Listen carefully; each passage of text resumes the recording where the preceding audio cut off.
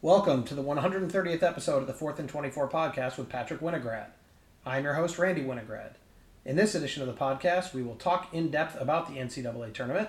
So let's jump right in to that look at the NCAA tournament, as the first round just concluded, and the first days of action certainly have lived up to their March Madness moniker. Before we talk about the first round as a whole, though, Patrick, your championship picked Kentucky, and one of your sleepers to make the Final Four, Iowa, went down. Please tell us what happened. Well, I would like to mention that was not a jab that you made at me before anybody thinks it is. That was actually something I wrote in as the very first thing to talk about because I can explain myself, okay? Well, we'll start with Iowa, I guess. Iowa, I'll just say they picked a very, very, very, very, very, very, very, very, very, very, very, very, very bad day to have their worst offensive performance of the year. At least in my opinion. Their defense actually looked great, and when it was close at halftime, I was thinking, oh, I'm really feeling good about Iowa now because their offense is going to get it together in the second half. They're going to not score 26 points and a half again, and then they're going to be great, and the Keegan Murray's going to get it going. Jacob Burton is not going to end the game as the leading scorer from Richmond, and I thought that their offense would kick it into high gear, and the way their defense was playing, they were playing championship-level defense, literally. But their offense, which was supposed to be the championship-level attribute of that team, just fell apart, and they just could not find any offense for two long stretches. I think there were two separate stretches of 4 or maybe even 4 or more minutes where they did not score. Iowa just does not do that. There was a stretch of 15 minutes where I don't think Keegan Murray not only didn't make a shot, but didn't even take one, and that was their downfall. They didn't get it to their stars, and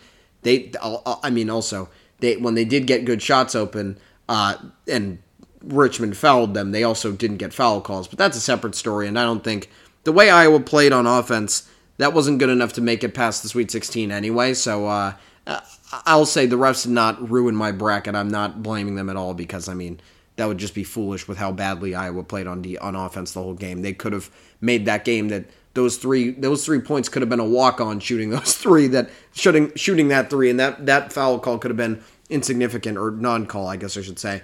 But instead, they weren't able to do that. And in the case of Kentucky, my championship pick, I said that I believed in Coach Calipari to get that team to play championship-winning defense to lead them all the way to the Final Four and to the championship game. I said they were just outside of the KenPom top 20 in defense, and I said that they would make it in there and win it, and that's why I was picking them from outside of that threshold even to be in it and to make the national championship, to win the national championship. I thought they would just evolve to a team that would fit the script of the top 20 KenPom offensive defense team instead of being one of the teams that breaks that script.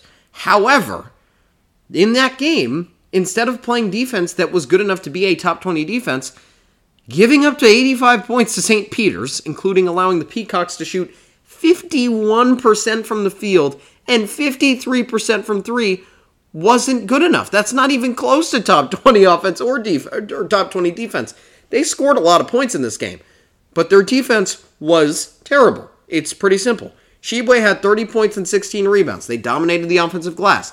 It's just that outside of Tshiebwe, they couldn't manufacture... they manufactured enough on offense to win, but when their defense played that badly, either somebody's got to play better on defense and the whole team has to play better team defense, or somebody else other than Tshiebwe has to also step up on offense for them to win. It just didn't happen. And while I didn't expect it to come this early, if Kentucky was going to have a downfall, it would be because of their defense. And, well, it happened very, very early. Okay, well, with that as an entree, let's take a look back at the first round action, including through the lens of some of our pre-tournament predictions. But before we get to those pre-tournament predictions, let's talk about your 5 most impressive teams from the first round. Well, I will start with Ohio State because I was very high on Loyola Chicago winning that game. I thought they definitely would.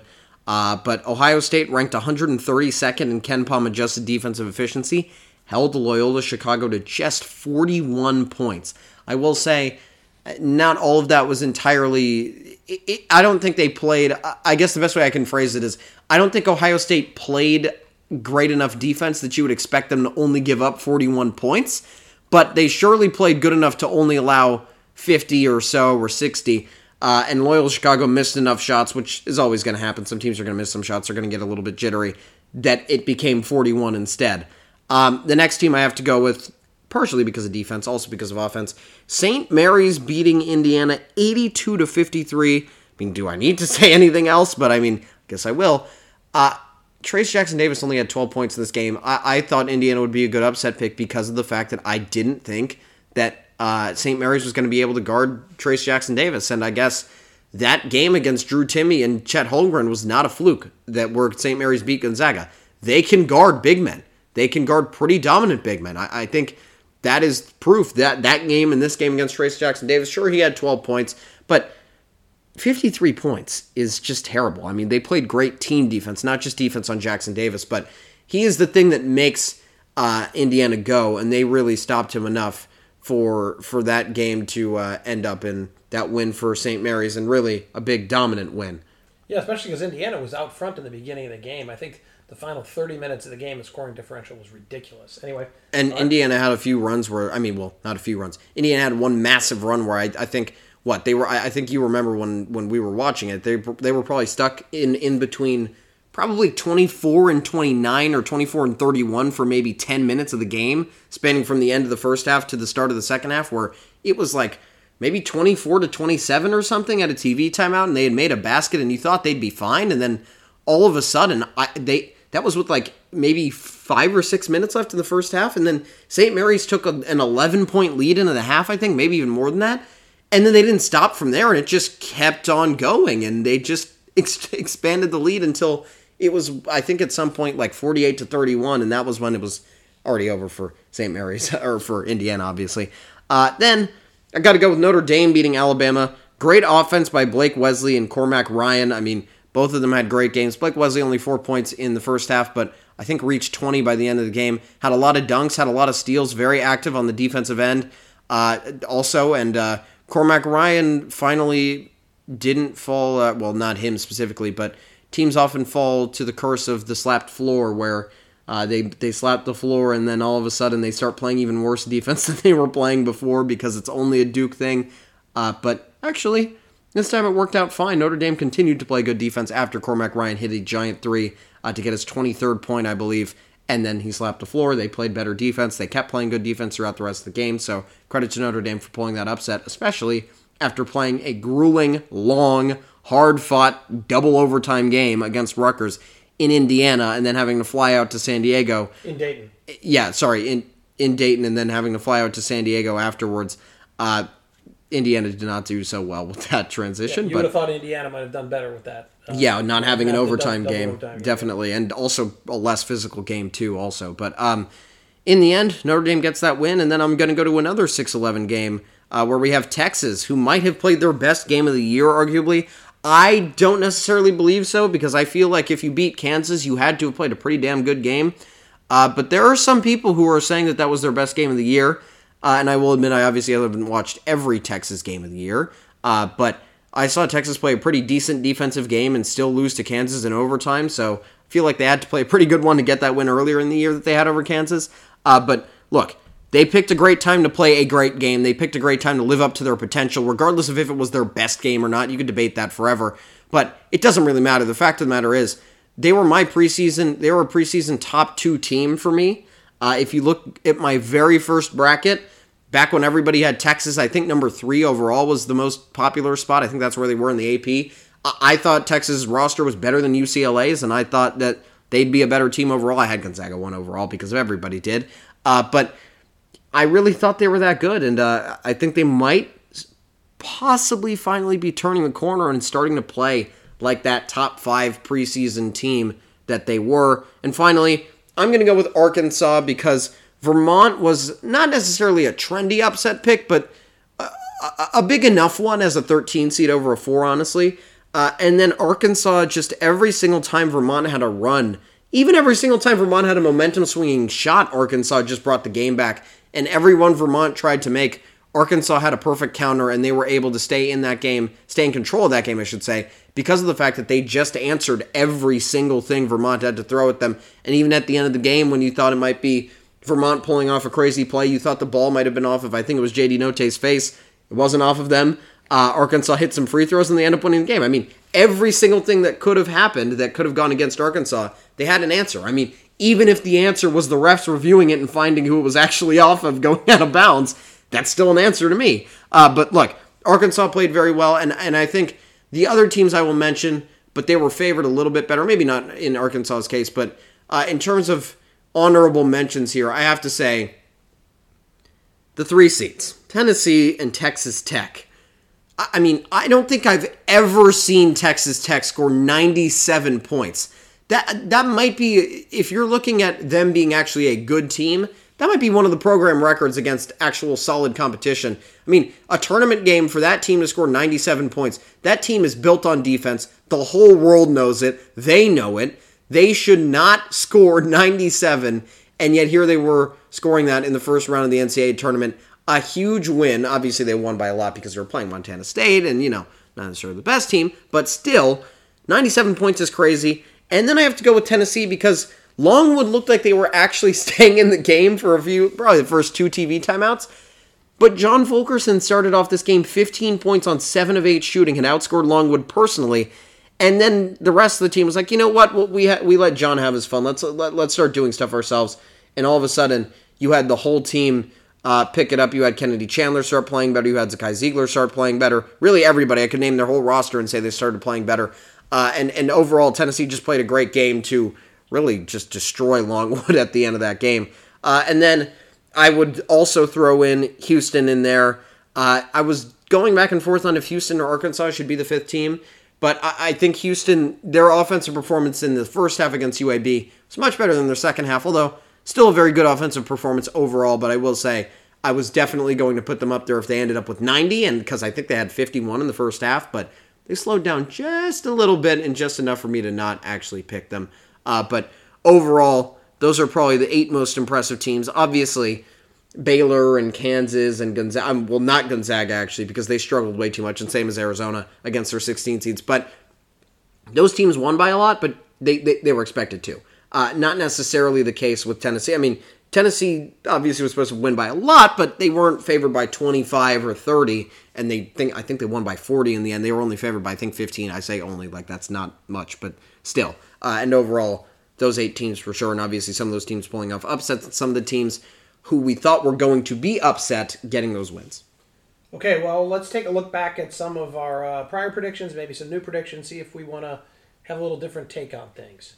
So in our preview of the tournament, we took a look at our predictions for what the easiest region for the 1 seed to advance was. You said the Midwest because after Iowa, you thought the combination of Wisconsin and Auburn was easier than anything in the other regions. In terms of 2s and 3 seeds, yeah. Yeah, well, what do you think is the easiest region for the 1 seed to advance after the first round? Well, I thought Iowa was the second best team in terms of the tournament performance coming out of that region, and now that they're gone, I think the road got even easier for Kansas to make it out. Overall, Auburn, I will say, looked a lot better than I thought they might because of some of their issues. I think obviously, the problem with Auburn has always been close games. We know that they can kill teams, but the problem is when they get into close games, what do? They're literally the opposite of Wisconsin, where Wisconsin's always in close games, and that's the worry with them, is that they stay too close and they let teams hang around, which, by the way, Wisconsin did with Colgate today, only winning by 7 in the end. But Auburn, we know they can blow out bad teams. We know they can blow out good teams even, but I still need to see them in close games. I still haven't seen it yet. And we'll see what happens when they get into a pressure situation. Maybe Miami might even put some pressure on them, and we'll see. I mean, that would really be the game that changes my opinion if Miami makes it close and Jabari Smith is obviously probably going to be the best player on the floor in that game. But I need to see Wendell Green and KD Johnson outshoot Isaiah Wong and Caleb McGusty and Charlie Moore for Miami. I think that's the key for me. Obviously, if you put those three against Wendell Green, KD Johnson, and Jabari Smith, and you put those trios against each other, those are the 3 that you need to be thinking of. And if Auburn's able to outscore Miami's duel, which by the way was really clutch today, then I really think I have more inspired belief in them. And then maybe Kansas doesn't have the easiest road anymore. Maybe then it becomes the region that doesn't have a 2 seed in it anymore. But for now, I still think Providence is kind of exactly what I thought they were. Wisconsin is exactly who I thought they were. And Auburn is still yet to be tested for who I think, or what I think their weaknesses are. And, I mean, they might even end up playing Richmond. And, by the way, I think one of the worst matchups you could have had in this tournament was playing San Diego State's defense, because it's so good. And San Diego State lost in the first round. So I think Kansas road probably got easier over the last few days. And I think overall I already thought it was the easiest, so I'm going to stick with that. All right, well, I said the West. I thought there was a clear path to Gonzaga, for Gonzaga to the Final Four, with Duke being the weakest 2 seed. And I think the path just got a little easier because the number 5 and 6 seeds are gone. So I'm going to stick with the West. So let's move to... Well, before you move on, you didn't even mention the fact that Alabama is one of the 2 teams that beat Gonzaga this year. Yeah, although Duke is also part of that group too, but UConn was probably a trendy 5, other than Iowa, was probably the most trendy 5 to go anywhere. I certainly said that. And because the Big East had a great year this year, and I think Nova's still going to go very far. But Alabama beat Gonzaga by 15 on a neutral court. And by the way, it wasn't even a neutral court. It was in Seattle. It was very Gonzaga favored. It's going to be just like they would have played them in the regional in San Francisco. It'd be almost the same thing. In fact, it's actually technically farther away from Gonzaga, so maybe they could have even had a little more of an Alabama crowd for, instead of being an early season game, being an Elite 8 game. But in the end, it's not going to happen. It's not going to happen. All right, well then let's move to our predictions for the most chaotic region. You thought it was the South. What do you think now? Well, I'm going to stick with it because I thought it would be chaotic because of the later rounds. I mentioned Arizona's issues with Kriisa out, Illinois already almost beating them at home.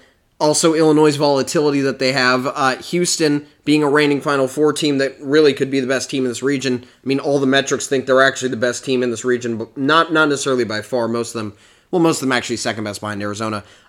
Michigan, again, top 10 preseason. And again, as an 11, without their starting point guard, favored to beat the 6 seed. That's ridiculous.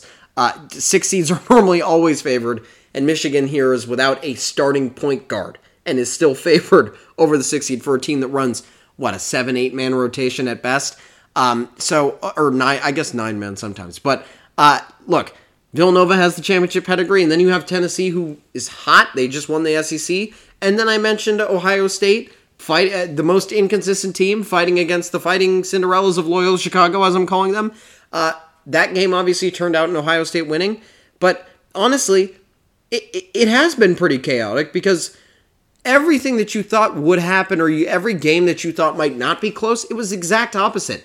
Even if you go to the 8-9 game in this region, the only blowout that was almost as big as Arizona's and as TC and as Tennessee's over Longwood, and maybe Villanova's over Delaware, was TCU beating Seton Hall. So the 9 seed destroyed the 8 seed in this region. The 11 beat the 6 after being down 15. You have Ohio State, who gave up 41 points with one of the worst defenses in the tournament.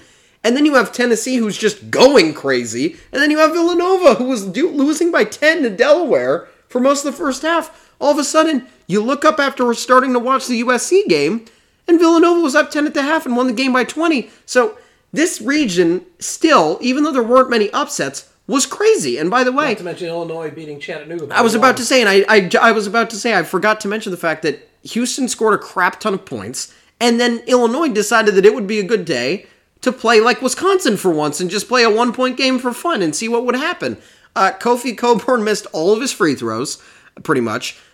Illinois as a team pretty much missed all their free throws. They missed a bunch of opportunities. They had a bunch of dumb fouls. Coleman Hawkins was literally slapping people for fun because he got mad at missing shots. I mean, there are so many things going wrong with this region already that I can't believe, I can't put my picks anywhere else. And I also thought that because in the later rounds, it would be crazier. And also, I think it's probably the second, in terms of upsets, obviously, there's one region that beats them all, and then there's one game that beats them all, obviously, with Kentucky losing to St. Peter's. But overall, in upsets, this region's not too far behind. I mean, you have a 9 winning and you have an 11 winning. So it's not necessarily, it's not the most chalk region of them all. It's definitely somewhere in the middle. So it still has already been crazy enough that I think in the later runs it'll get even more crazy. All right, well, and I said the Midwest because I thought you could see 3 or 4 lower-seeded teams, the 9 seed, the 10 seed, the 11 seed, and the 12 seed, all winning in the first round. And guess what? They all did. Creighton, Miami, Iowa State, and Richmond all won. And so I think it's the same because they won, and plus Providence, the 4 seed, and Wisconsin, the 6 seed, look vulnerable as, frankly... And you didn't even mention the fact that, well, I guess you kind of did indirectly, but Iowa lost, which means that the top 6 in this region isn't very strong. Yeah, and I didn't think Wisconsin was very strong to begin with. Yeah, but by implication, I mentioned that Iowa lost. Obviously, if the 9, 10, 11, and 12 won, that means the 8, 7, 6, and 5 all lost. So I stick to my prediction. I think we've both been on target with those predictions. All right, what about the most open region? You were thinking it was the East. What do you think now? I thought it could be the Michigan region of last year, where you have an injured 1 seed that had a great body of work, but not necessarily looking like a championship team at the end of the year. Although, again, everybody picked Michigan to lose early, and they went all the way to the Elite Eight, a few shots away from beating UCLA and being a Final Four team. And I think that's exactly what's going to happen with Baylor this year. And by the way, people also picked them to not go that far. And again, somehow, this has been the most chalk region of them all, other than St. Peter's, which means that I'm going to stay with that pick, because now everybody thought that this would be the region where the 2 seed would go to the Final Four because of Kentucky, and the 1 seed was vulnerable. I mean, I would not be surprised if I woke up and the first thing I saw tomorrow was North Carolina beating Baylor. I also wouldn't be surprised if St. Mary's beat UCLA, and I also wouldn't be surprised if this region has a 15 seed in the Sweet 16, because Murray State is probably going to be very, very tired, and they already had cramping and injury and foul trouble issues against San Francisco. They are going to be worn out. They might come out a little slow against St. Peter's. St. Peter's is coming out hot for sure.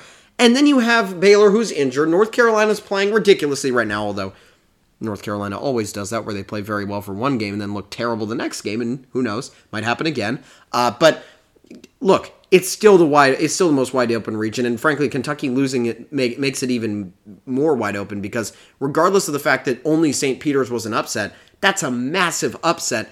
And now Texas is even looking like it could be better than any other team in this region. I mean, it's entirely possible. So that region, still the most wide open. I agreed with you. I thought 5 teams, the 1 through 5 seeds, Baylor, Kentucky, Purdue, UCLA, and St. Mary's, could all emerge, and it wouldn't surprise me. Well, Kentucky emerging would surprise me now, given that they're out of the tournament. I'll just, like you said, I'll throw Texas into that list. I think there's 5 teams. Wouldn't surprise me if Baylor, Purdue, UCLA, St. Mary's, or Texas came out of that region. I was gonna ask you if you thought that Texas actually could replace Kentucky at that Definitely. point, now that they don't have to play them either. Most wide open region there is. All right, well, as we've harped on many times, a double-digit seed has reached the Sweet 16 every year since 2008. Who could those teams be? Patrick, the most likely double-digit seed to be in the Sweet 16. I think it's Richmond, and I think the reason why is because their style matches up perfectly to play against Providence, because Providence just leaves every game so close, and they always win those games. But Richmond is on a streak, not a hot streak like Iowa was or Virginia Tech, where they didn't leave those games close. They just won their conference tournaments easily. Richmond was losing to Davidson almost the entire second half. It was just too close. Davidson just left it a little bit too close. Richmond took over. They got a bunch of and ones at the end of the game, and all of a sudden, they ended up in a close game, and then they took the lead on almost the last shot of the game, and Davidson just didn't have enough time to make their comeback because it was so late in the game that Richmond took the lead.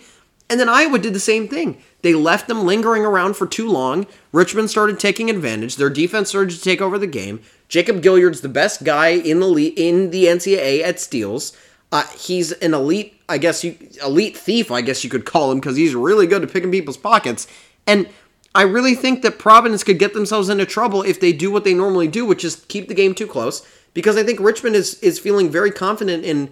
I think they know their roles in a very close game. They know who's going to shoot in a clutch moment. They know who they want to shoot in a clutch moment, and those shots are going in. So that's why I think it's Richmond for now, although there are plenty of other teams that you could throw in there. And honestly, on talent alone, if I ignored who each team was playing, I would be saying it's Miami for sure, but it's about who they're playing. Well, and you took the words out of my mouth. Because it's about who they're playing, I'll go with Iowa State, because they get to play Wisconsin, who has... Probably the same thing as Providence, pretty much. Yeah, it doesn't impress me at all.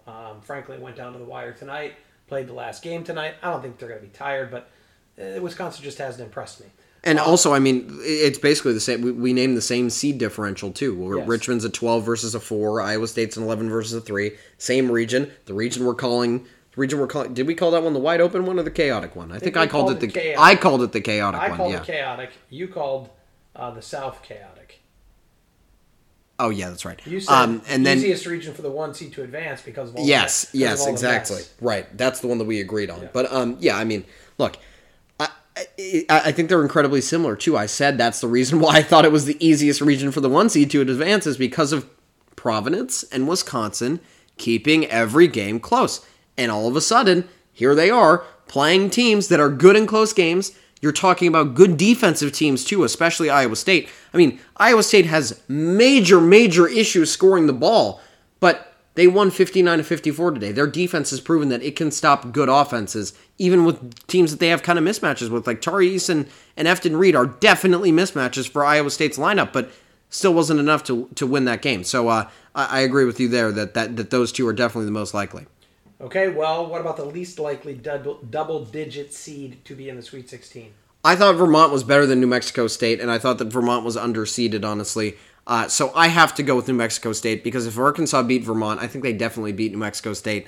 I just think the 12 seed, it just doesn't feel right for them to be in the Sweet 16. I think I would put St. Peter's here on talent, obviously, but they're playing Murray State. They're playing the worst team any of the double-digit seeds are playing.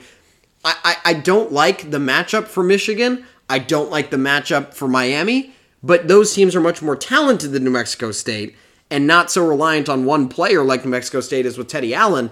And overall, I think that Michigan and Miami both have the talent to actually beat the teams they're playing, regardless of the fact that those teams that they're playing are really good. And I think the only other one I considered is Notre Dame. But again, same region. It's the same thing where the top seeds, we're talking about it. The top seeds are just good enough to beat these lower seeds, but maybe not be good enough to beat a Gonzaga. And I really believe in Arkansas. I believed in them all season. It's funny that they had to put UConn and Arkansas in the same region because UConn, Arkansas, and Iowa I thought were the best three out of the. If you put 4 to 5, the 4 to 5 seeds all in one in a group of 8 and told me to rank them, I would put those three as my top 3. And 2 of them ended up in the same region. So, unfortunately, it looks like I don't think Arkansas is that good, but I do think they're that good. I just thought UConn was better, but here Arkansas is. I think they're probably going to make a run. I think they're at least getting the Sweet 16, and I think they could give Gonzaga some trouble. Okay, well, I'm going to say Notre Dame. Again, focus on who they're playing and add into that. It will be Notre Dame's third game in 5 days, having to make that long trip. I think maybe tired legs from that double overtime game in the play-in. Maybe it finally catches up with them. And again, I think just their opponent, Texas Tech, is too tough. Another stat we like to harp on is a 5-seed or worse has reached the Final Four in each of the last 8 tournaments. Who could those teams be this year?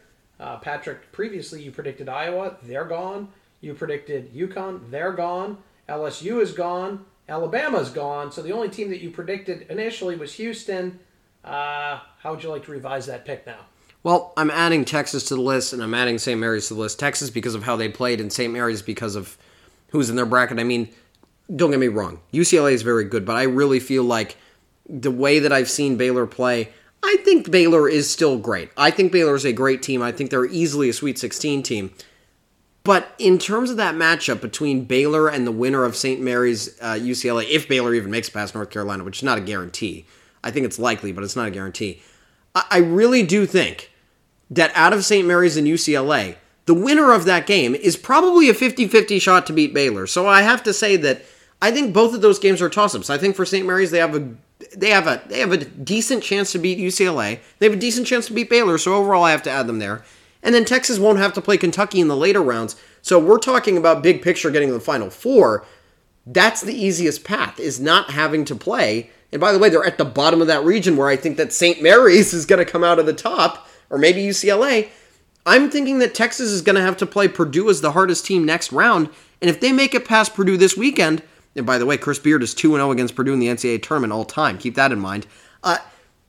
If they make it past Purdue, that's going to be the highest seeded team they might play in the whole tournament until the Final Four. So I have to add Texas to the list. And also, they really did play like they're probably better than Purdue. I honestly believe that at this point. All right, well, I had Iowa who's gone or Houston. I'm just going to stick with Houston for now.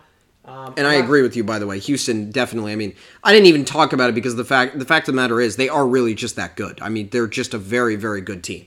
But I do agree with your Texas just because a lot of this is about what happens to the rest of your bracket. Sometimes you don't have to knock out the number 1 or number 2. Let everybody else do the work for you. Let all the chips fall into place, and then you deal with what's put in front of you. Exactly. And sometimes you get a Loyola Chicago to get to the Final Four, or sometimes you get a Loyola Chicago to get to the national championship game. Or sometimes you get a UCLA. Exactly.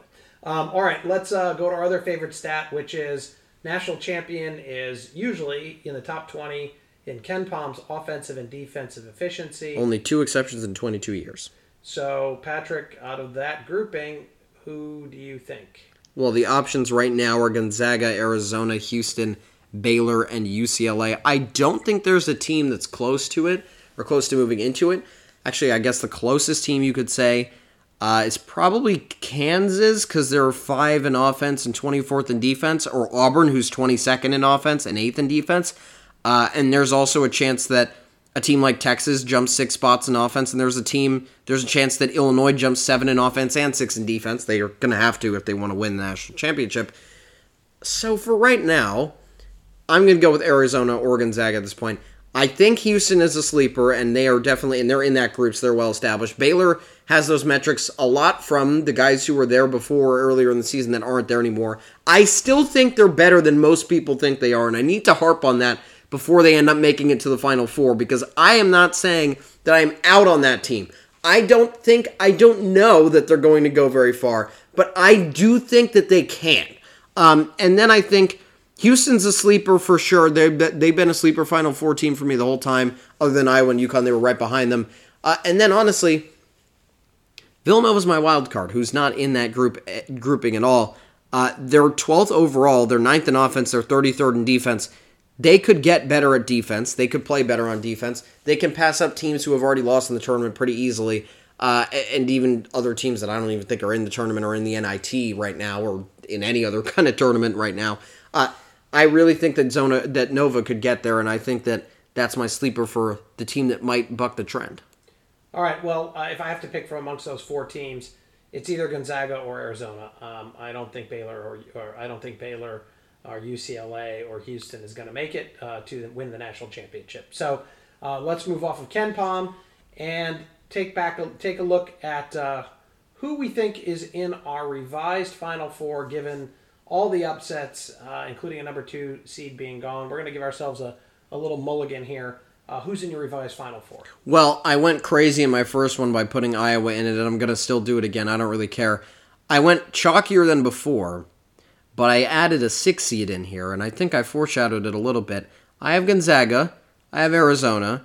I have Kansas now replacing Iowa because, I thought whoever was going to win that game was going to go to the Final Four. That was my opinion the whole time. I just thought Iowa could win that game because of the Keegan Murray Ochai Agbaji matchup.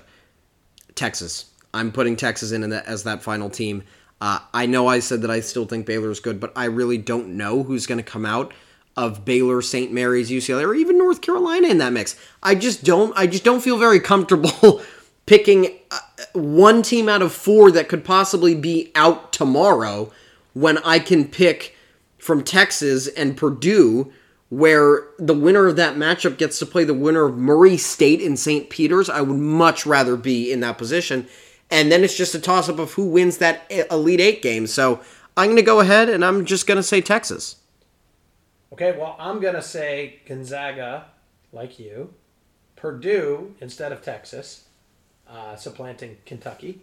And Arizona I will stick with, and I'm going to stick with Auburn. So I'm just going to slot Purdue in there. And I also have to say, if I was going to take one more team out of it, obviously, than Texas. I mean, by the way, I'm also saying with that because of that stat of the 5 seed or worse. But I will say, if I was close to moving any team, I'm obviously the closest is moving Texas out of there, but very close second. I'm really, really close of thinking Arizona is going out of that group in favor of Tennessee because of how Arizona has played. And I did not like what I saw from Villanova enough. I really liked what I saw from Tennessee the whole game. Villanova had a little bit of a weak stretch, and if they start that bad against Tennessee, they will get run out of the gym. Okay, well, after the status of the upsets, who has the easiest path to make it to the Final Four? Well, I will say we like to go first take style a little bit and make everything a disagreement or some kind of an argument. However, I agree with you, and you're about to say it later, but Kansas has the easiest path. I think we already talked about this earlier. If you ignore the 1 seed, though, it's obviously Baylor's region. I think that's the reason why we're saying that Baylor doesn't have the easiest path is just because we don't think that Baylor is good enough to actually go through that path. But if you were to put Gonzaga in Baylor's path, Gonzaga would run through that path for sure. They beat UCLA by 20 earlier this season. St. Mary's got one win on Gonzaga when they played terribly. Otherwise, Gonzaga beat them by double digits twice. They would easily beat North Carolina, in my opinion. And they also are better than Purdue. They're better than Texas. They're better than every other team in that region easily. So I think if we were to go by path alone, that region is it. That region with Baylor in it. But just because of Baylor's injury and them being the weakest one seed, I don't think I can give it to them. Okay, well, you want to do it first take style. Yeah, Kansas has the easiest path, but I'm not picking them. I'm picking Auburn. So I think we're just saying that region has probably the easiest path for a team to make a run to the Final Four. It's the least gauntlet-y gauntlet. All right, well, one other thing we like to do, or you like to do, is you like to experiment with a bunch of different ways of picking brackets based upon different kinds of criteria. And so let's take a look at how your various bracket ranking methods are doing so far. How are they performing? Well, first I'll get into stuff that's not actually an official podcast thing, but just some other brackets I would like to mention to do some little housekeeping. You have 2 brackets above the 95th percentile. You have 1 bracket in the 98.7th percentile. And it has Auburn winning in all, which I have a feeling is affecting your decision-making in terms of Auburn versus Kansas. You also have a bracket where Gonzaga is there, that 250 points, 95.4th percentile.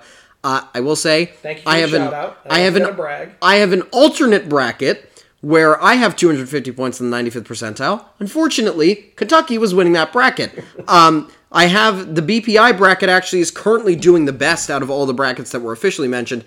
It has 1,640 max points according to ESPN, 240 points, 87.8th percentile, and my original alternate bracket, which is why I said I would put Tennessee in the Final Four over Arizona, is actually tied with that at 240 points, 87.8th percentile, but again, didn't obviously mention that one, although that one has a very high max points, and it was the only bracket where I didn't have Kentucky or Iowa moving on past the Sweet 16. I had neither of them moving past the Sweet 16.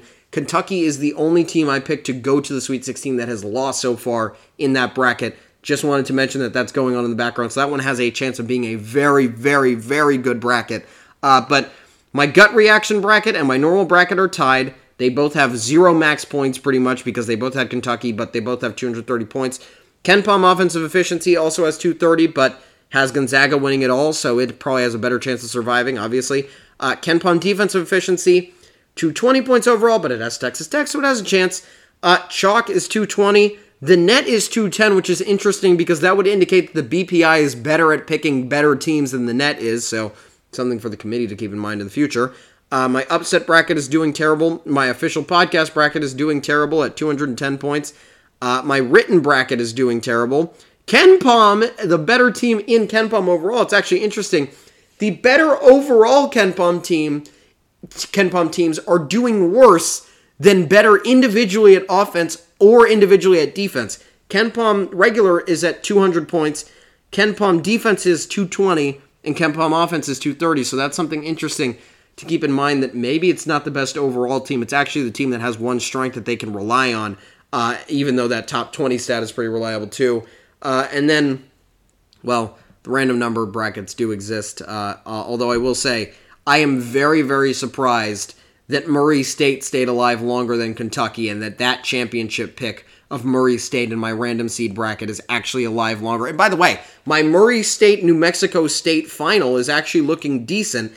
It's looking way better than the Kentucky bracket somehow, which makes absolutely no sense. But it is. We'll see in the end. But I bet by the end of next weekend, all my Final Four teams will be out in that bracket. Probably all the Elite Eight because, well, Davidson's already out. And, well, I could keep going down the list, but I won't do that because that's a waste of time. But overall, you can see that BPI actually is doing the best, other than my own brain when, well, although I will say, ironically enough, I've been talking to people and I've been saying the less you know, the better you are at picking a bracket.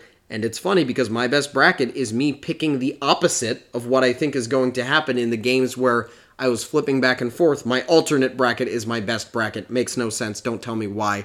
But somehow it is the best. So there you go. I guess try your best to do badly and then pick all the 1 seeds, and you might end up with a good bracket. Well, I was going to say this is kind of like the test-taking lessons that we learned. Go with your gut, and you'll do the best. But you just flip that on its head because my gut reaction is doing worse than me going against my gut. Your lesson is when you're undecided between 2 picks, go with the one you don't think is going to win. At least so far. All right, well, that ends our in-depth look back at the first round of the NCAA tournament and this edition of the 4th and 24 podcast. Please join us for our next podcast, which will be on Monday, March 21st, where we will see the accuracy of Patrick's weekend predictions, have our weekly deep dive into the NBA, and we'll have another look at the NCAA tournament heading into the Sweet 16.